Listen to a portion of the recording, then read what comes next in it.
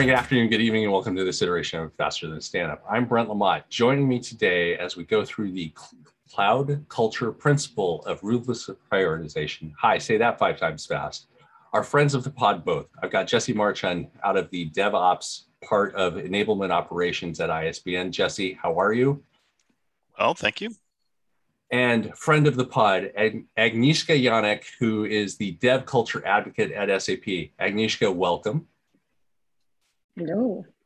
So today's of course, thanks for being here. The conversation is about the dev culture principle, or the cloud culture principle. See, I'm going to have so much fun editing this episode already. The cloud culture principle of ruthless prioritization. So if we walk through what is ruthless prioritization, it's about how we try to deliver features to customers in a way that is expeditious.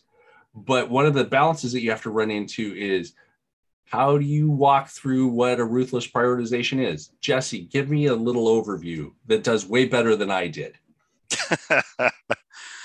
Well, I'll try. To me, it really comes down to focusing on customer value versus utilization of resources near 100%. And what I mean by that is I think, at the end of the day, everyone from teams to POs to managers and leaders of organizations want to deliver good customer and business value. But the systems and the way that things typically work, we're often focused on, making sure our resources are being utilized appropriately and as, sort of filled up as possible. And it may not be a conscious decision, but I think that that people tend to lean towards the resource utilization side, and that creates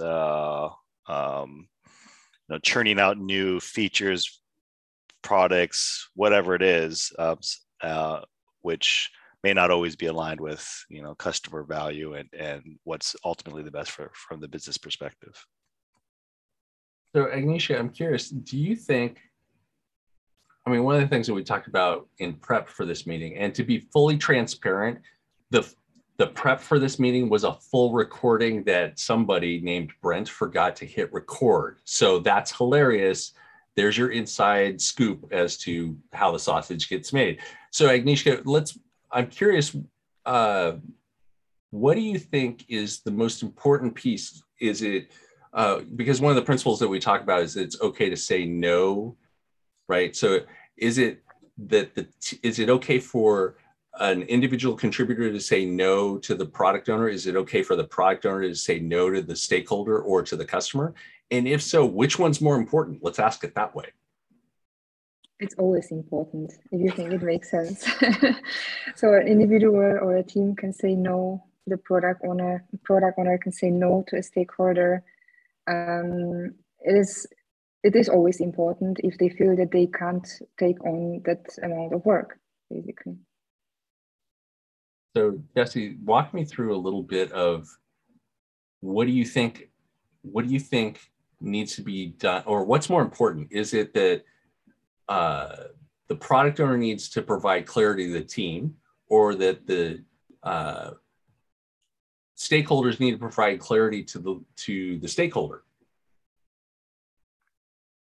Like, where's the filter, right? What's more important? Is it the stakeholder needs to have clarity to the product owner in saying what they need, or is it the product owner needs to be able to translate that in clarity to the team? I tend to lean more on the second. I think I'll reference, what is it, the Henry Ford automobile metaphor or saying about, like, if customers got what they wanted, I would have built faster horses, or whatever that thing was, right? Yeah. Customers certainly have needs. I think fantastic product managers and product owners can translate that into innovative products. But so I would sort of lean more on the second, but I think it's not, solely that, right? I think at the end of the day, it is always a discussion and an exploration of what fills the need. Okay. So, yeah. All good. So, Agnieszka, when it comes to what an Agile team does, since our focus for these episodes tends to be on Agile teams as specific, do you think that what a team works on is, limiting work in progress? How do you do that and still deliver value? So, because you'll have customers who are saying, oh, I need this feature, or I need this feature.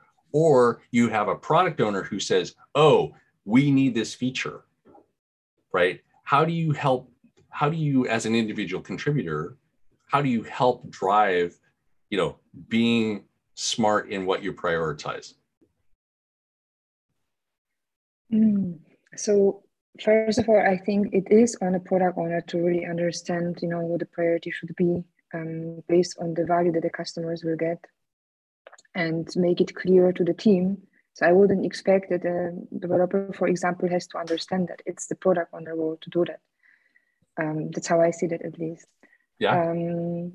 And so, in the sprint planning, for example, I see that as a healthy discussion between the product owner, who tries to probably push a certain amount of user stories for the team in the sprint, and also, a little bit pushback from the team or from the Scrum Master, maybe, like looking at the historical data in terms of what the team can actually achieve during the sprint.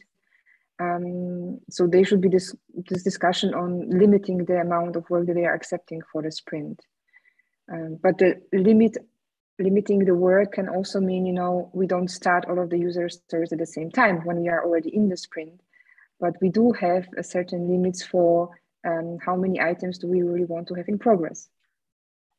Right, because one of the things that we talked about in prep is how teams are very optimistic at the beginning of every sprint, right? At the beginning of every sprint, teams are like, we can get everything done, when it's like, well, can you?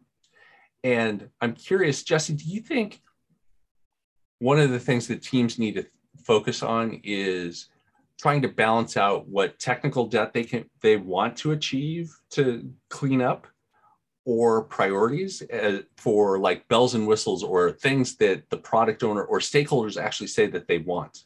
Mm-hmm. Absolutely. And I'm going to even sort of elevate the conversation beyond on the team, because I think what the PO, product manager, whoever's setting that backlog, needs to do also is really understand the product, the key metrics of that product, and sort of the system as a whole. And what I mean by that is, everything from how the product is running in like MTTRs and how quickly we can resolve key issues in productive environments, all the way to how long does it take to build a new feature from idea all the way to sort of putting it into production. So like being able to understand that system of work will help prioritize that technical debt versus building new features, which at the end of the day is what typically drives new growth. The other thing is, especially in complex environments like ours, where there's lots of products and lots of things going on, we also need to see that there's alignment from an organizational perspective, and that goes to the OKR, or for those in ISBN, the MVP type of org alignment concepts. And for this podcast, I'm going to flip the other way from our practice run.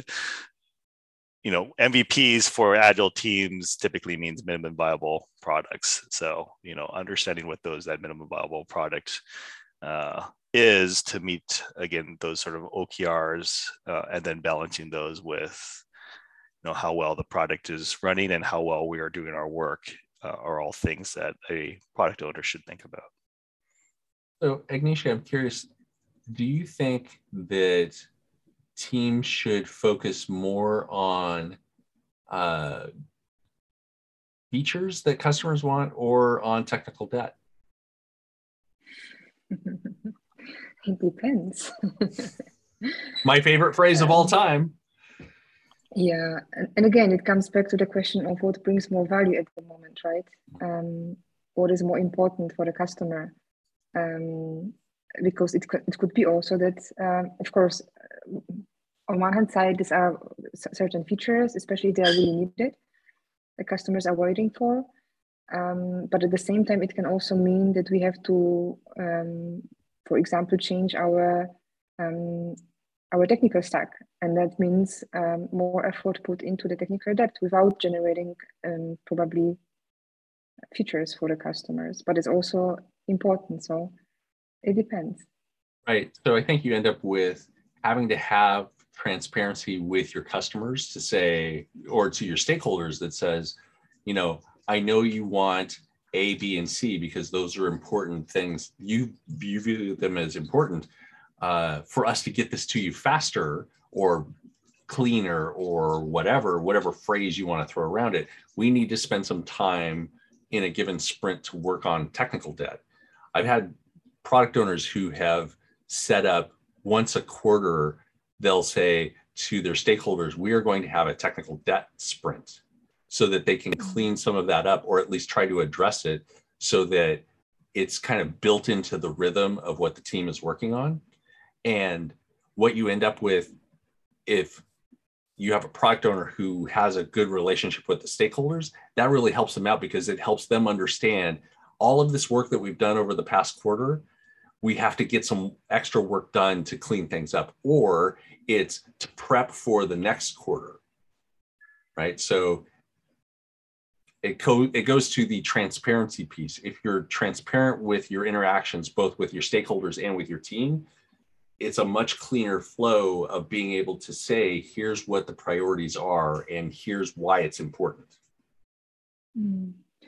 Yeah, I just have one additional thought on that. You mentioned, the discussions with the stakeholders. I think it's super important to have these healthy discussions with them, like really good relations, because especially if you, as a product owner, for example, or product manager, have to say no or say not now, maybe later, that has to be also accepted by them and understood that it's not going to happen right now, and it's okay. Yeah, you can have it now, or you can have it better. Yeah. So as we head towards the end of time on this specific iteration, is there anything you think we need to cover that we haven't covered? And Jesse, I'll start with you. I think this is a topic that is very hard to put into practice because, I feel like there's always a lot of incentives to say, yes, we can do it. And yes, we can put it into the backlog, and yes, we can put it into the sprint, and especially when we're being asked by a stakeholder to do so. So I think it takes some practice to be able to really understand the context of each of those decisions and really focus on trying to limit that work in progress and have the alignment and data to show that that's the right decision at the right time. Okay. Anything you think we need to make sure that we bring out in the episode? Yeah, you can probably guess, but I would like to bring up OKRs, objective key results. And why is because I think it's important also, to not only do this regular planning, sprint plannings, but also from time to time have a look at the bigger picture. What is that we are trying to achieve? Or what are the big rocks that we want to move? And start, for example, by defining objectives and key results, and then break it down into smaller pieces, which are then relevant for the sprint planning. that's what I would definitely recommend. And remember, when everything is priority, nothing is priority. Look at that. Another great phrase. If everything's important, nothing's important. I think that's a great place for us to end on this iteration. So until the next time, I'm Brent. And Jesse. And Agnieszka. Until the next iteration, give us a 5-star rating at your podcast provider. Reach out to us on mail at info@fasterthanitstandup.com, or you can find us on Twitter @fasterstandup. Thanks for listening. And that was Faster Than a Stand-Up.